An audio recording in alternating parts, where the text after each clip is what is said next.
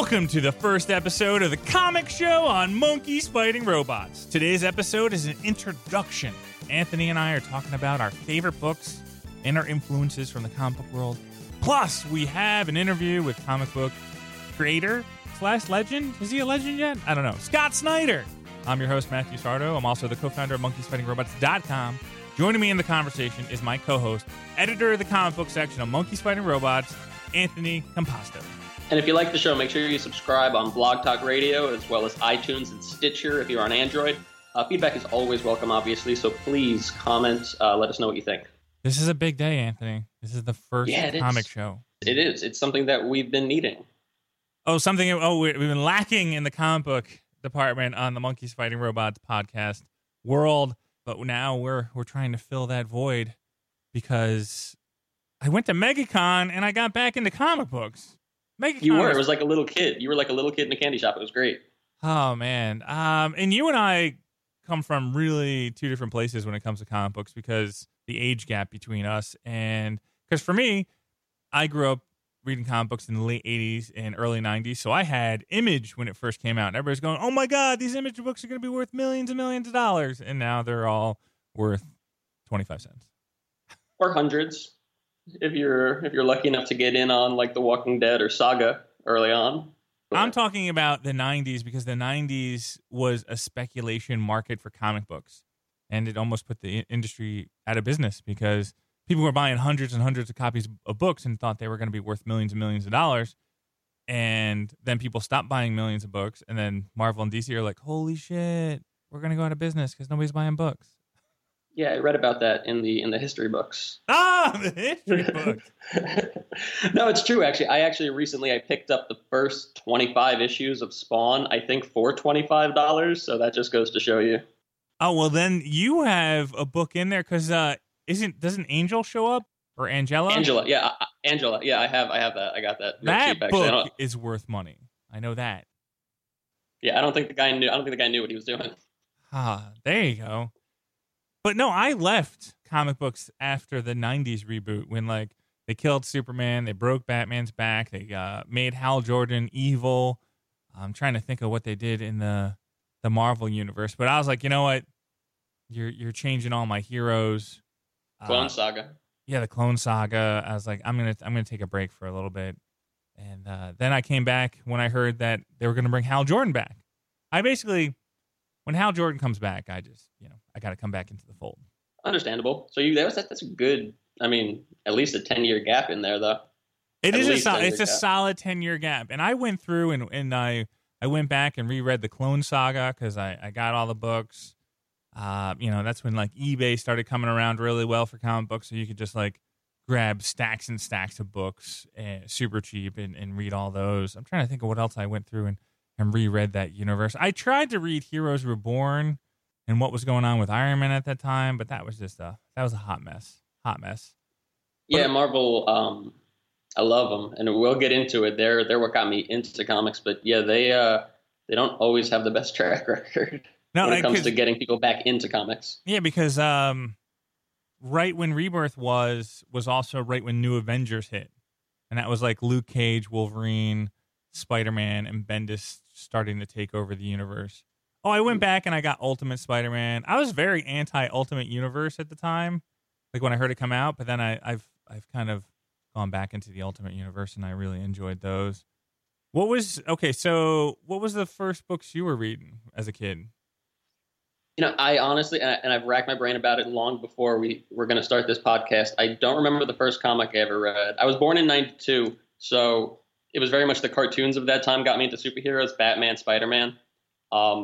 Somehow that translated to comic books. One of my dad's good friends, owns a comic shop in Queens, and I'd go to work with my dad. We'd go there, and I would just spend so much time digging through long boxes. It was Spider-Man, though. I don't remember the first one, but it was Spider-Man. I was digging through all the old Stan and Steve Ditko ones that, in the trades and the Marvel Masterworks I would read. JMS and John Romita Jr. were doing amazing at the time. I got really into that. And then the 80s stuff, too. I got really into like the Alien costume saga. I loved Symbiote Spider-Man. So it was really Spider-Man from the start that got me into it. And then I kind of just kept rolling with Marvel. I really was not a DC kid. I got into Mark Millar's Wolverine. I got into Bendis' New Avengers, like you mentioned. Like, it was all the Marvel of that early 2000s era, as well as the Silver Age stuff. I went back and read all of that old Stan and Jack stuff. It was just weird for a kid, but I had to. Yeah, because they relaunched Spider-Man. I'm trying to think of how they did it with, like, they had this big Green Goblin crossover through Spectacular and Web and Amazing, and then I thought that like Mary Jane and Spider-Man, they went to like Seattle or something like that. I'm kind of confusing a lot of storylines from that point in time, but I know that they restarted Spider-Man Amazing, and that's the JMS run, right? With the Straczynski run? No, that was before they relaunched Amazing, before JMS came on, I think. Because I have that. I have that new Amazing #1 somewhere in a long box somewhere. And then during JMS's run is when they reset the numbering to legacy numbering. Somewhere in there. And it was weird because they would number it twice. They'd have the new numbering, and then they'd have the legacy numbering under it. So like it would be twice numbered. That's the series where they did the World Trade Center issue, the black issue. Yes. Like, what, 41 or something like that? Because I went through, but that 30 was something. 30 something. Because that was when Peter was like a college professor or a teacher. Yeah, he was a professor. And that was a really cool run. But then they screw up Spider-Man and introduce the totems and stuff like that. He couldn't just be just a random hero. He had the Yeah, I realized later on, I realized how much people kind of dislike JMS's run. Again, that was when I was a kid, man. You always gravitate towards what's out when you're a kid. Like, and I reread them recently, and I'm like, this still holds up. It's still like this, and everyone's like, no, the totems, like, they're terrible. No, you don't know. It takes out the point of what Spider-Man, and this is going to be debates forever. I'm glad you're not EJ, because I would have punched EJ in the face by now. But Spider-Man, when he first came out, was like an every kid type of person. It was just a random event that made him Spider-Man. So any kid could be like, I could have, went on a field trip and I could have got bitten by a radioactive spider. And so that was what the endearing quality was to it. And then you have Straczynski being like, oh no, you've always been chosen to be the spider. Fuck you. Yeah, I get that. I do. I get it. And it's not necessarily the best run on Spider-Man. Again, I have a soft spot because I was a kid. No, but it's at least not as bad as like what has come out lately. Like, you and I both agree on Spider-Man now. And I don't think what JMS did is nearly as bad as like what Slott's been doing recently. No, but did you hear what happens in the new Spider-Man book? And spoiler if you haven't read. Is it Peter Parker or is it just Spectacular? What's it called? It's Peter Parker. It's Peter Parker, the Spectacular Spider-Man. So spoiler, if you haven't read the book, don't listen right now. But they brought his sister into the book. I guess people who had like Loot Crate got the book early. I try to avoid spoilers until the book comes out, unless we get a preview or something. But no, but I was hoping, and I apologize for spoiling the book for you, Anthony. But I wanted your like true response on this. So I just threw it at you, and I ruined the book for you. But I apologize. I thought we were getting back to the roots of Spider-Man, and then they're like, oh, here's his sister that nobody really talks about. I guess in a Mark Waid run, Mark Waid introduced Spider-Man's sister. Yeah, it sounds vaguely familiar to me. And I love Mark Waid's Spider-Man. I mean, I don't know. It hasn't come out yet. I have not read it. I'm a hopeful person. I'm very optimistic. I'm cautiously optimistic with a lot of things, and I'm willing to give anything a chance. If they don't execute it, though, if I read it and I'm like, this is clunky, this is bad, fine. But if they execute it properly, that's fine. I just want a good story. It depends. I really hope this podcast doesn't turn into us bitching about Spider-Man for 100 episodes. Yeah, just change the title to "Bitching About Spider-Man." What's your number ones of like your favorite storylines? Do you have any? Of course you do. We're comic book. The alien costume saga, obviously. Like I said, when I was a kid, symbiote Spider-Man was my jam. Like, and I was like that annoying kid that had to tell everybody about things. So I still have aunts and uncles who, to this day, are like, "Oh yeah, when you were a kid, you were like, you would bug us and you don't know about the alien costume? Like, let me tell you." And I would go get my comic books and show them the whole origin of the symbiote costume and stuff. Like, I was that kid. So the alien costume. I was trying to transition to non-Spider-Man comic books. Apologies, but I was still, you were still that little kid, like, hey, Do you know about the Spider-Man costume? It's an alien. Okay, non-Spider-Man related. There was Enemy of the State. Mark Millar's Wolverine, Enemy of the State, was big on me when I was a kid. That really, for some reason, resonated, and that's what got me into Wolverine. I really started digging into Wolverine at that point, which Millar actually had kind of a weird influence because Civil War also, just goes to show you how kind of young I am. Civil War was, big when I was, young, and that was really big on me. Non-superhero related, I have to say Archie was a huge influence on me. Good God. I was like that kid. What does it matter with you? With my mom. I love Archie. I still love Archie. Mark Waid reinvented Archie books. Yeah. But I was a kid. I would go to the supermarket and I would read Archie comics like crazy. That shows how different our realms of growing up was. Because with me, before like Spider-Man and all that stuff, like I would always grab the G.I. Joe comic books because I loved the cartoon. So I had a ton of beat up, tore up G.I. Joe comic books that I used to like read all the time. And spoiler alert, they actually kill G.I. Joe people in the books, which they never did in the cartoons. So a little traumatic for a kid. Dude, I was going to go back and read those. Way to spoil. No, I was not an 80s kid. So a lot of those like G.I. Joe comics, and even to this day, like I can't really get into Transformers comics because I missed the boat on those cartoons, I guess. And I've tried. No, it'll be moving forward. Oh, moving forward. I like that transition. That was a good transition by you, sir. I was going to say moving forward because you wanted to know like storylines, and it's much easier, I think, when I get back into comics. I moved from New York to Florida in like 2007. I just fell out of comics. I didn't have my source anymore. I had other things to concern me. But I started coming back when Dark Knight Rises came out, the movie. I was like, I need to know what influenced these movies. So I went out, I read, Year One, Dark Knight Returns, Long Halloween, and that is the one, man. Like Long Halloween is still to this day like my favorite Batman story, I think, and that's what started getting me into DC. Because, like I said, when I was a kid, I was full-time Marvel with a little DC. But when I got back into it, hardcore DC. Like I read all the Batman stories that I could find when I got older. When I came back into comics, and this was the thing, is if you asked me any of the writers of the comic books that I read from the 80s and 90s, I couldn't tell you, but I could tell you every artist. Growing up, like it was all about the art over substance kind of thing, and that's probably why some of the Image books are penniless right now. But then as soon as I got back into comic books in, the early 2000s, it was names were just starting to drop where it was like a Bendis, it was Jeff Johns, Mark Waid, even though Mark Waid had been doing stuff in the 80s and 90s, but like his name was prevalent. And then Mark Millar came on the scene as well.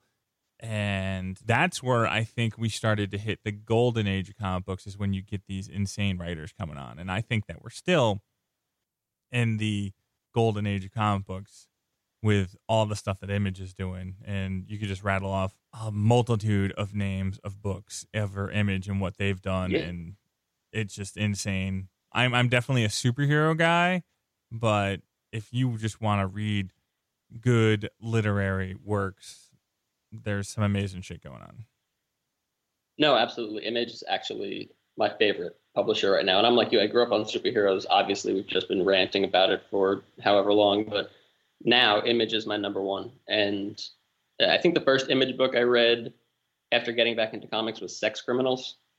And I just would pick, now I just devour it. Like if there's a new Image number one, I read it. I'm on board. They're killing it. They're the best. The only book that has kind of, during my drought of, since I left comic books after Flashpoint and New 52, like 2012, only book I've been reading consistently is Walking Dead, and then, a few issues of Image here and there. I kind of, in this time, I've read the Superior Spider-Man, catching up with what Slott's been doing with Spider-Man, and we're going back to that. But it was interesting when you got into comic books as a kid, because it was like the anti-hero time. Identity Crisis broke down heroes, and then there was a lot of distrust in the DC universe with that crisis that came after that, where everybody was like, Batman is hiding things from us, and it was a darker hero time, and you had Civil War going on, and Cap got killed, and that's an interesting time to get into comic books as a kid because I wouldn't say it was the most kid-friendly time. No, and it's interesting actually. I never really thought about it, but maybe that's why I wasn't really a DC kid, because the little DC I did read is exactly what you just said. Like I read Identity Crisis when it came out, which I think I was like 12 when it came out, so I probably didn't fully grasp everything that was going on. But that might have been the first DC book I read, because I remember my dad's friend who owned the shop, he gave it to me. Like we were hanging out one night, the families were getting together, and he was like, "Oh, here, this just came out. You might like it." And then Infinite Crisis came not long after that, and I read that, but I wasn't reading the surrounding titles. Like I wasn't reading Batman or Wonder Woman, Superman. Like I just reading the main event stories. So maybe that's kind of why I wasn't really gravitating towards DC, because they were kind of breaking the superhero, spirit. And when I got into comics as a kid, it was right after Death in the Family, and they killed off Jason Todd. And it was right when they introduced Tim Drake. And it was that storyline of like Batman needs Robin, because if there is no Robin, Batman goes spiraling into a dark, dark place. And it was like this balanced story. And then Tim Drake had 2 miniseries, and I think I was, 13, 14 at the time. And I was like, this is awesome. Because, I mean, like, as a kid, he's my age, and he's going on these adventures. He's hanging out with Batman. Like, it was really cool to get in on that time. And then quickly after that, that's when they, like, killed Superman, made Green Lantern bad, and broke Batman's back. And I was like, oh, now we're changing everything up. But there was, like, a so little... we both kind of had them breaking down superheroes in our youth.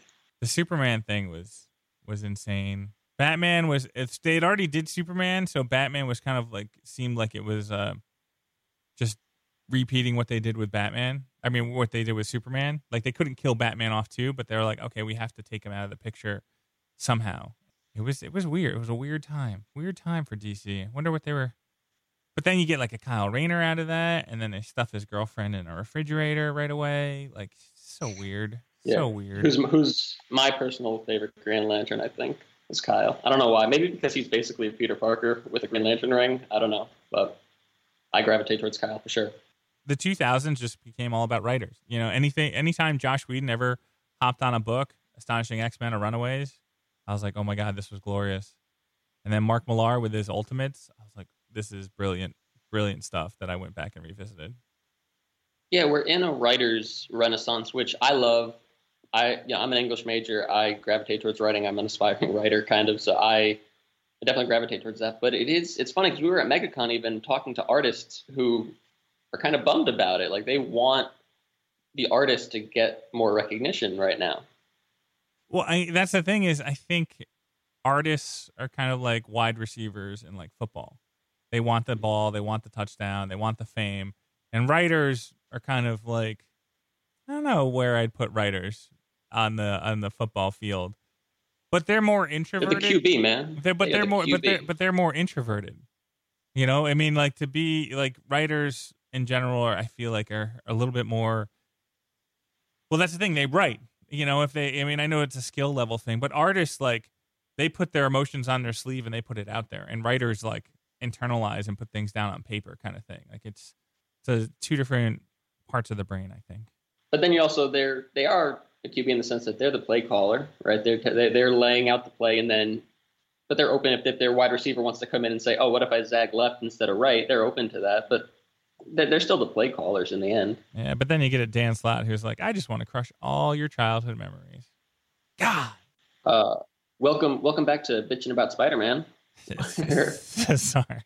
I'm trying to think if there's any other person that has done that to a character or not. Like it's because he's been on the book forever.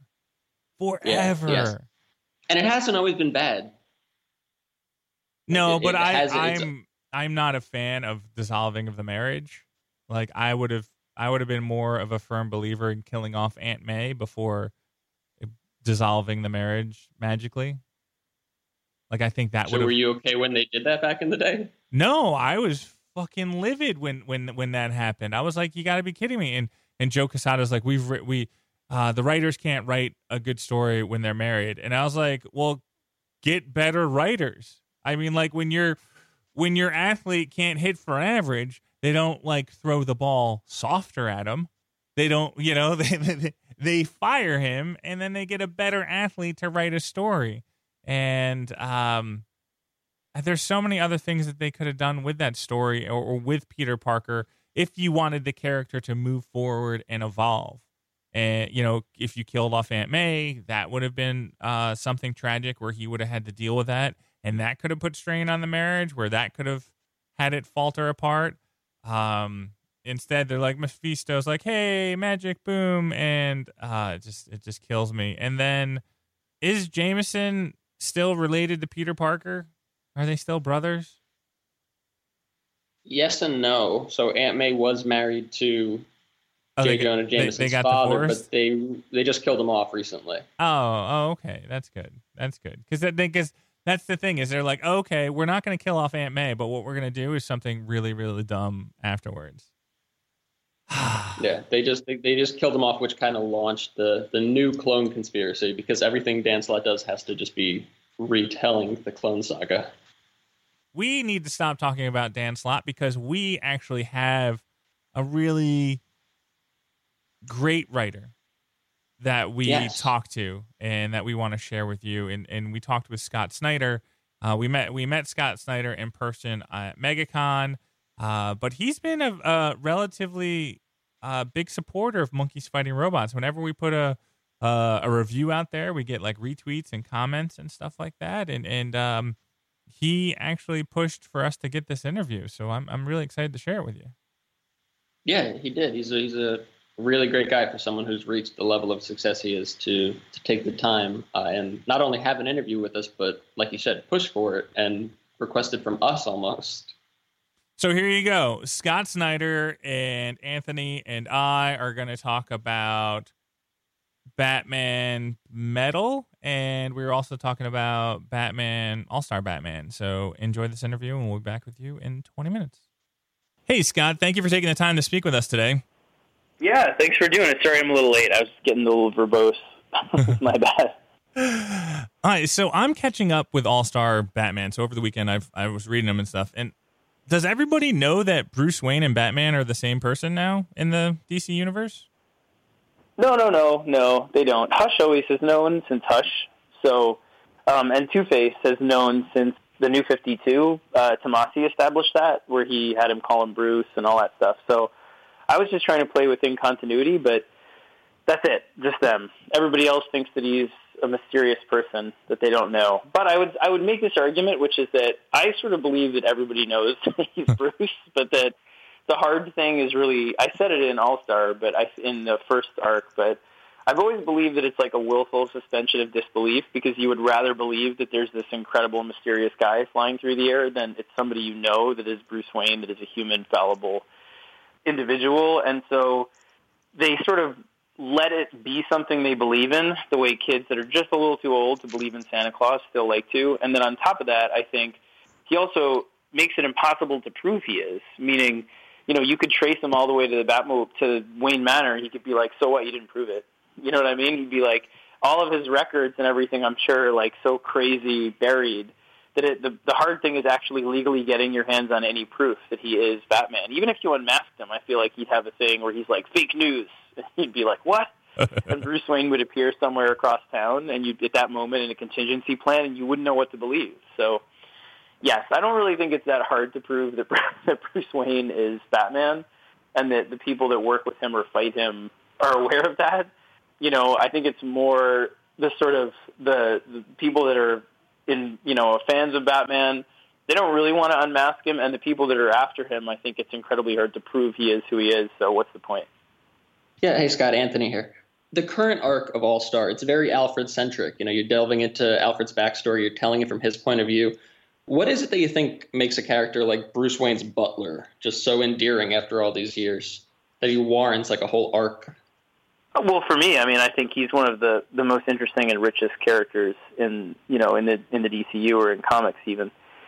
For me personally, the thing that excites me about him or that interests me about him is the ways in which he's sort of that father who has a kid who does something that he at once admires tremendously and yet fears.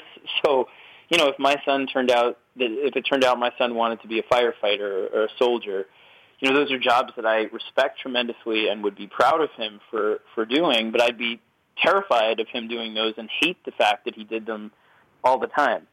So Alfred sort of speaks to a very raw nerve for me, personally, and this arc in particular is largely about that, where he's sort of constantly struggling with the idea that he works so hard to protect Bruce and heal Bruce, and then he worries, on the other hand, that by doing so, maybe he's protecting him almost too much from some of the harsh realities of his own situation, or even the sort of mortal condition, for Bruce, who seems to believe in nothing but himself all the time. I love how in his narration he refers to Bruce as his son constantly. Thank you. That actually was something I had to go back and forth with DC about, because they weren't sure about him openly calling him his son, and I was saying that I thought, at the end of the day, Alfred would never say that he was Bruce's father, that in the way that Bruce should think of him as his father, but he would 100% call Bruce his son, and that he thinks of Bruce as somebody he cares for and loves as much as he could ever love his own son. And I want to switch over to Forge, and we're kind of just going to bounce back and forth. I read Forge, and this is definitely like a crisis-level event lead up to it. But my big question is, did you have to put Plastic Man in a silly putty container? Yeah, man. Plastic Man, he's in that egg. That's what he's in for a while. You'll see him come out of the egg eventually, but he stays in the egg for right now. I love the egg. I think that's so great. The egg is like my favorite thing. So anyway, yes, Plastic Man he has a role both in Metal and then, more importantly, spinning out of Metal into a really cool storyline and book that is to be announced very soon. Yes. And I know egg forever.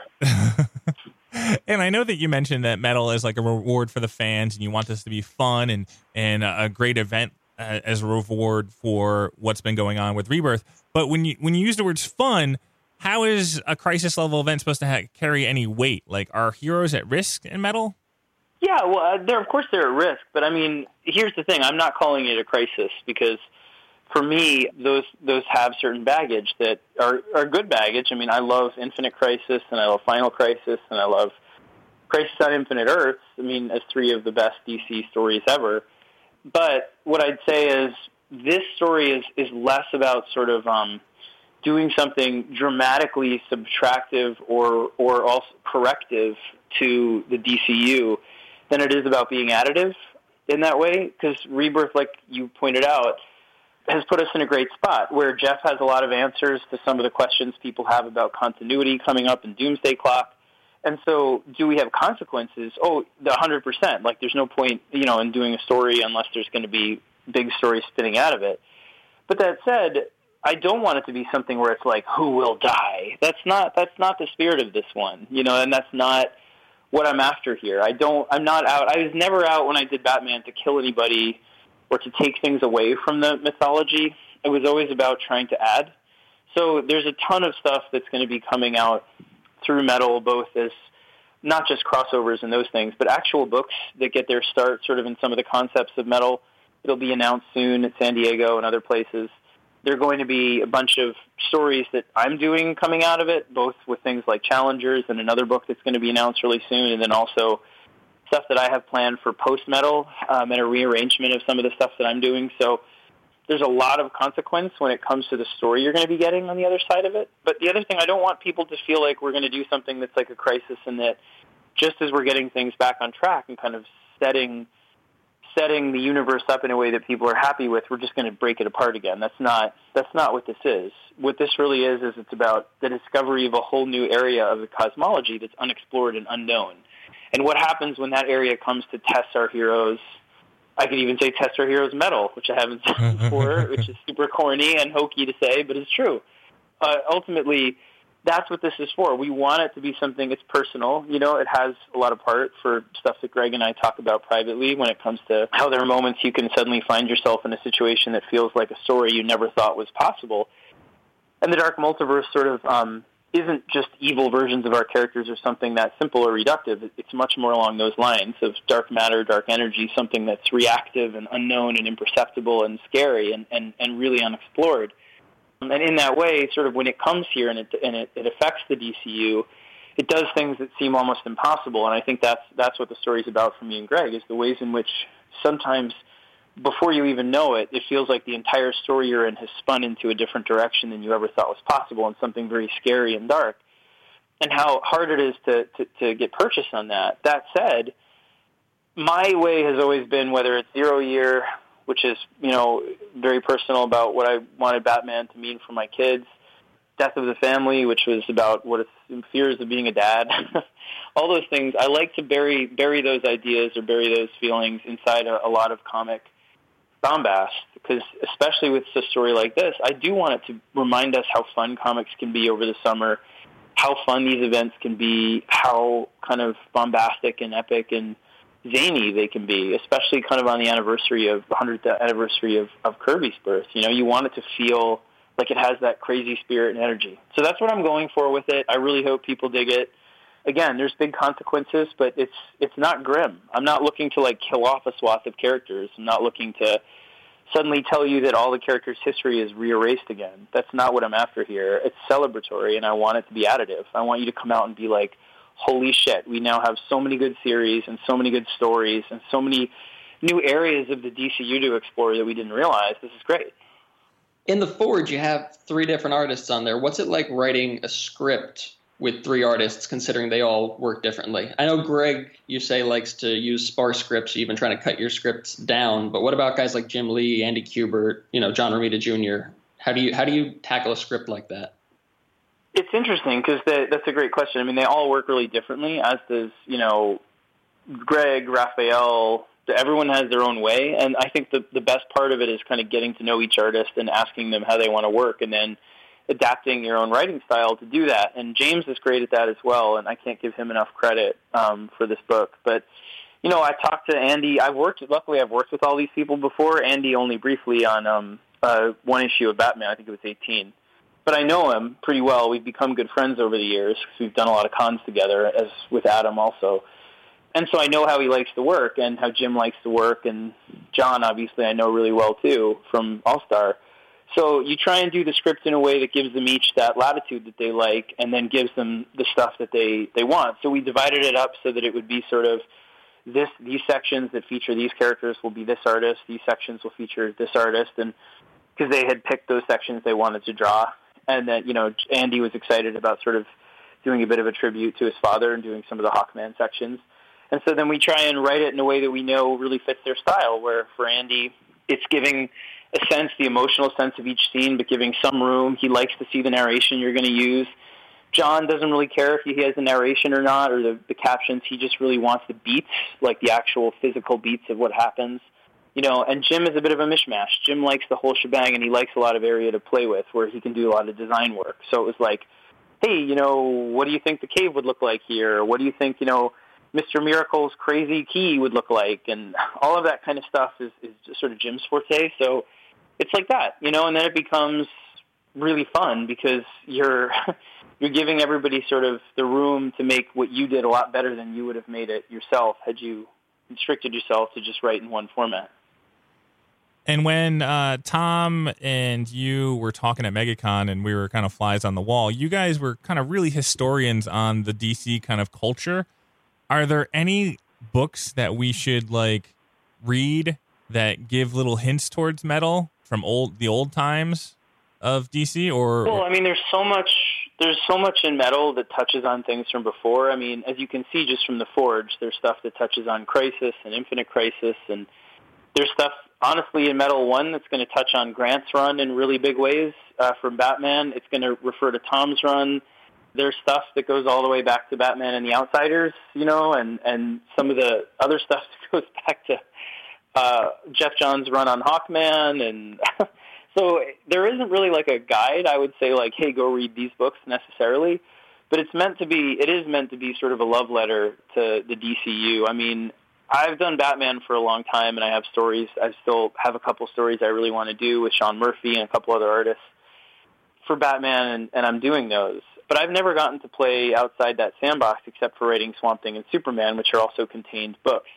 So the idea of getting all all the toys all of a sudden, the stuff that's been more sort of Jeff's sandbox. Jeff was incredibly generous and was like, here, take it, do whatever you want. I went out there and vetted the story with him twice in December and January, and he told me all about Doomsday Clock, and we went back and forth and coordinated. And having all those toys all of a sudden, you want it to feel like out of control, where it's like, I want it to feel like, look at all these characters that I love, from the animated stuff, from Justice League Unlimited and Justice League, and all the way down to the comics, from things like Kingdom Come to in-continuity stuff from my childhood. So it really is just sort of, it's almost too much to wrap your arms around, so you just kind of go where the story follows. And for me, this story really wove its way through some of the more science, exploratory 60s characters, too, from, I don't want to give it away.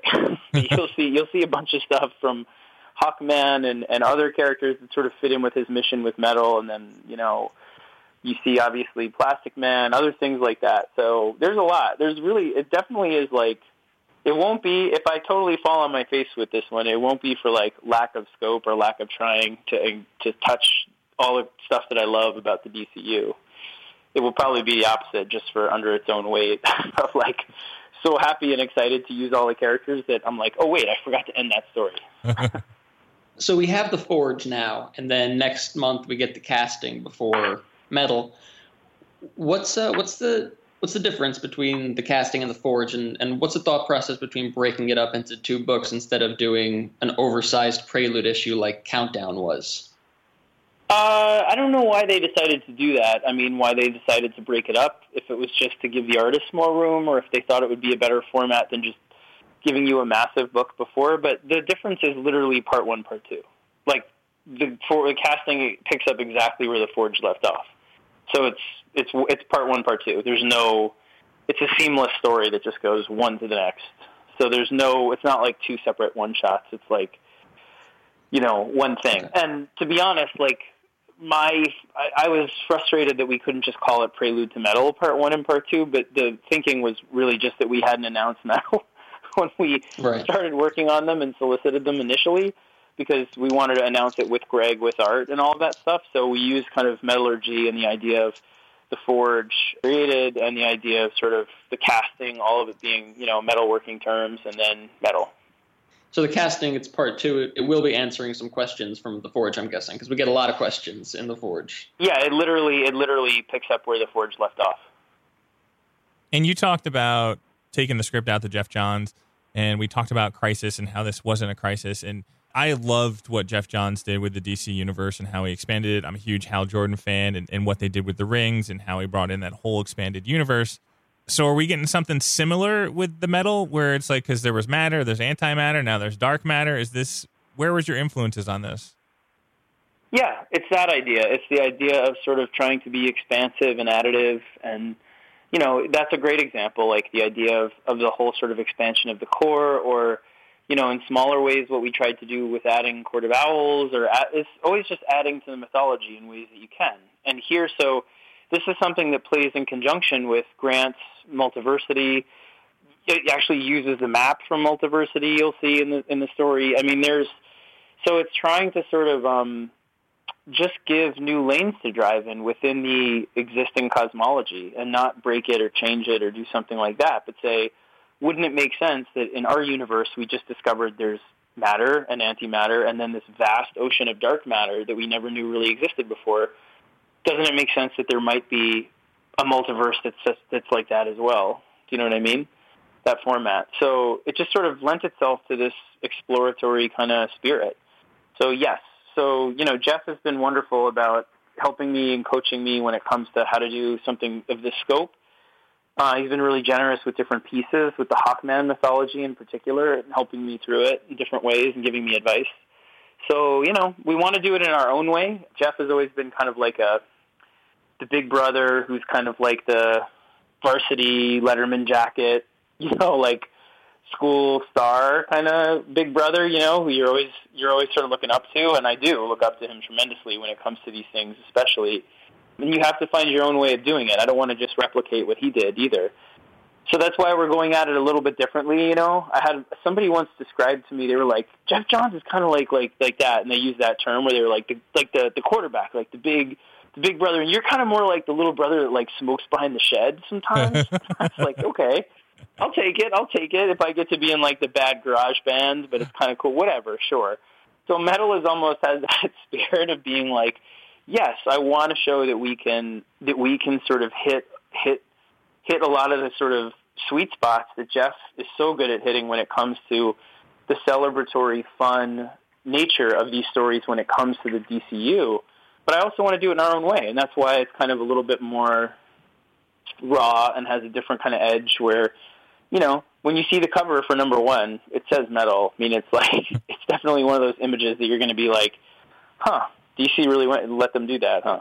So I want that, you know, too. I want it to be like spirit and tradition of what Jeff does, but something that's ours and new and different. You've been writing Batman for a while now, and you're a lot of people's premier Batman writer in the modern age.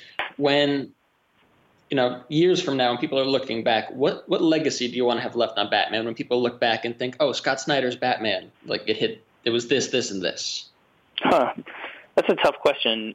I guess like the thing that I'm proudest of with it, honestly, is that I like to think that our take on him, it really sort of evolved during the second or third year we were on the book. And for me, the thing that I think made him mine, my version of him at least, is that he's so much more about sort of inspiring people, good people, to come out of the shadows and that stuff than he is about scaring bad guys back into them. He's not really a figure of intimidation so much as he is this broad, almost international figure of bravery.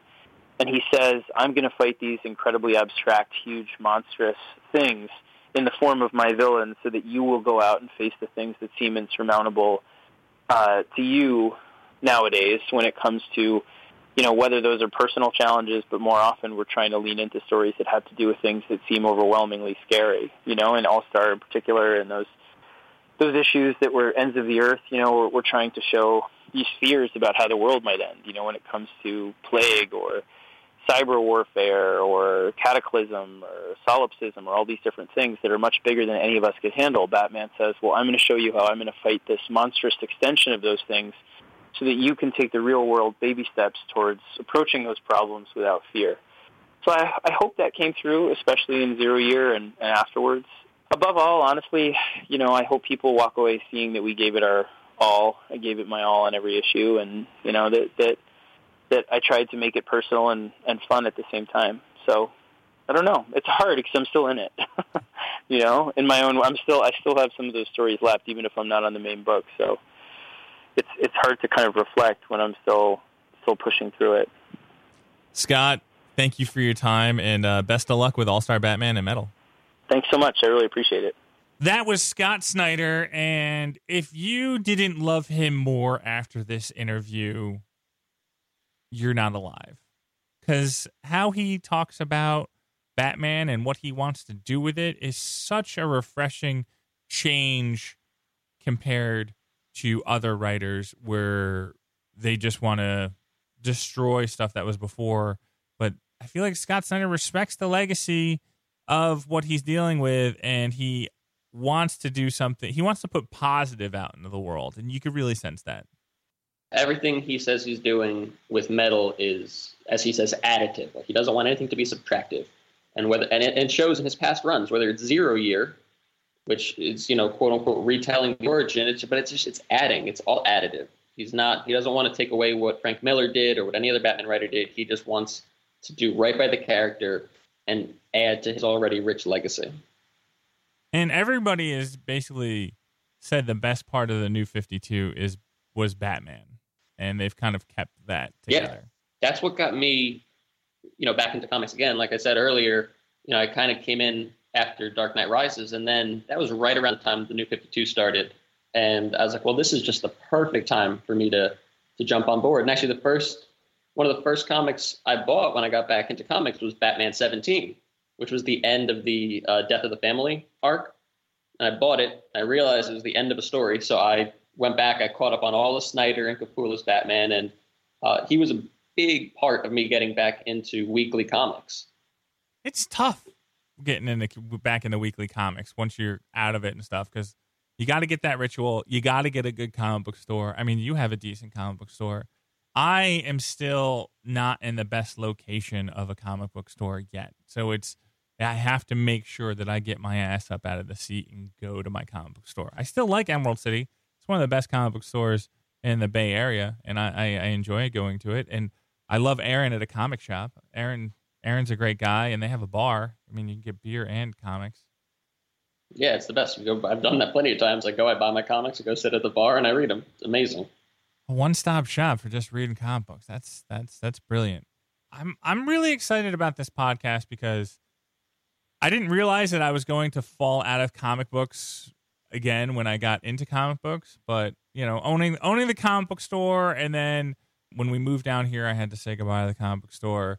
I feel like I needed a break from the industry, but Dan DiDio and his passion, which I couldn't stand in the early 2000s, he's one of the main reasons why I'm getting back into comic books, because Dan was just, listen, we're putting out some amazing stuff. You got to enjoy it.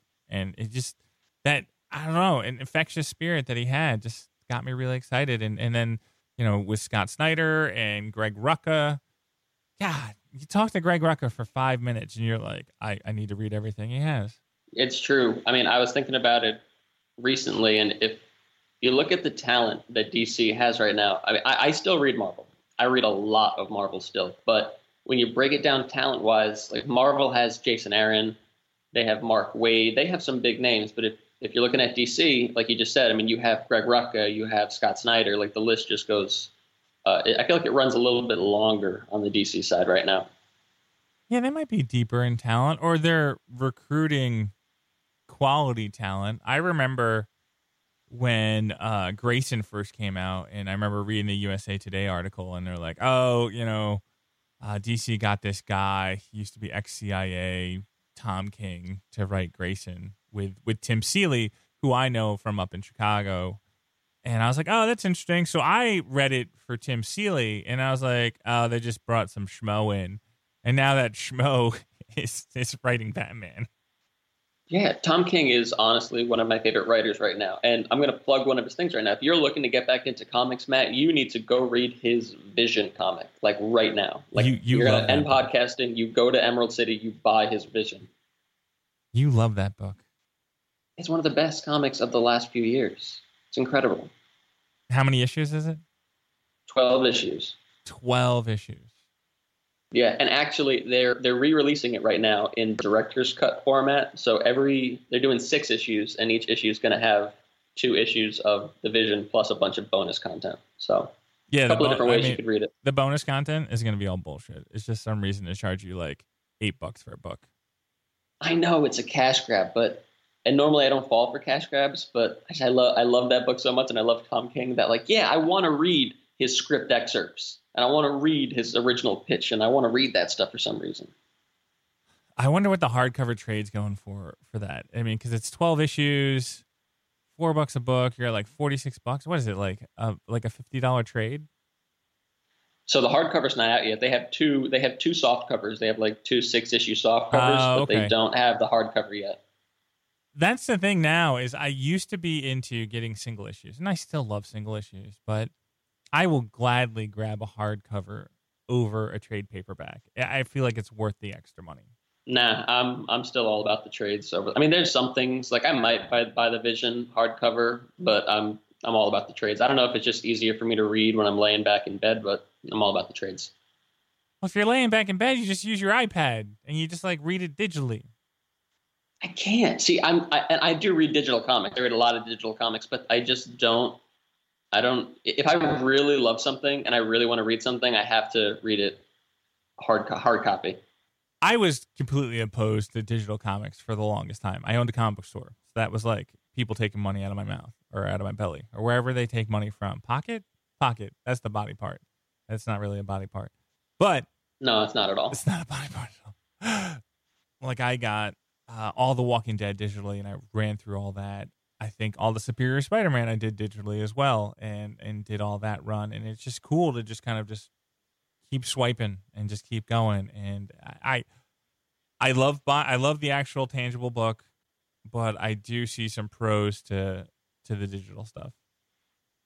Oh, absolutely. Like I said, I read a lot of digital comics, and again, that was a big part of me getting back into it. I probably wouldn't have been able to catch up on comics as much as I can, because I basically caught up on all of the comics that I missed when I fell out of, reading them. And it's because of digital, because they're so easily accessible. So there's definitely pros to it. I'm not doubting that one bit. Okay, so let's talk about this comic book podcast that we're doing. So our plan is to review a book or two each week, try to get a creator interview. If we don't get a creator interview, then we were going to go to one of our beat reporters on Monkeys Fighting Robots, because Monkeys Fighting Robots has like 50 writers on staff. But the comic book section probably has about 12 writers, and each writer has a different beat, whether it be Archie Comics, which I make fun of all the time, to Marvel, to DC, to indie stuff, to IDW. We basically have tons of people writing content in reviews or news or op-ed. So we're going to have a lot of interesting people to kind of talk to and bring you that information about the comic book industry. Because what I want to do is I want to promote the comic book industry. I love comic books. It's been a business I've been part of multiple different times, whether it's Monkeys Fighting Robots or the Comic Book Vault back in the day. I love the medium. I think it's a great medium. I think we're going through a great time right now, and I want to give you a chance with each episode where you hopefully learn something new about the comic book industry, and then you walk into your comic book store and then you buy a new book because of what we've talked about. And that's my goal. What's your goal? I think that's pretty spot on. I mean, we spent a lot of time today talking about our backstories and just like old comics, but moving forward, what I think people really need to know is that we're going to give you reading recommendations. If you are looking for things to get into, if you're looking for books to read that you may not have heard about yet, this is where you are going to find that information. Awesome. We're going to be here every Wednesday. We're going to release these on Wednesday so that hopefully you can listen on Wednesday and pick out the comic books that you want to get, or you get the comic book, you read it, and then you kind of review the book while we're reviewing the book, and that's what you're listening to. But I really do appreciate you listening to this podcast and giving us a chance. And Anthony, I can't wait to talk to you next week. I can't wait either. And guys, make sure you comment if there's any books that you want us to check out. Make sure you comment. If there's any books that you think Matt needs to catch up on because he's fallen out of it for so long, make sure to comment. Just make sure you comment, please.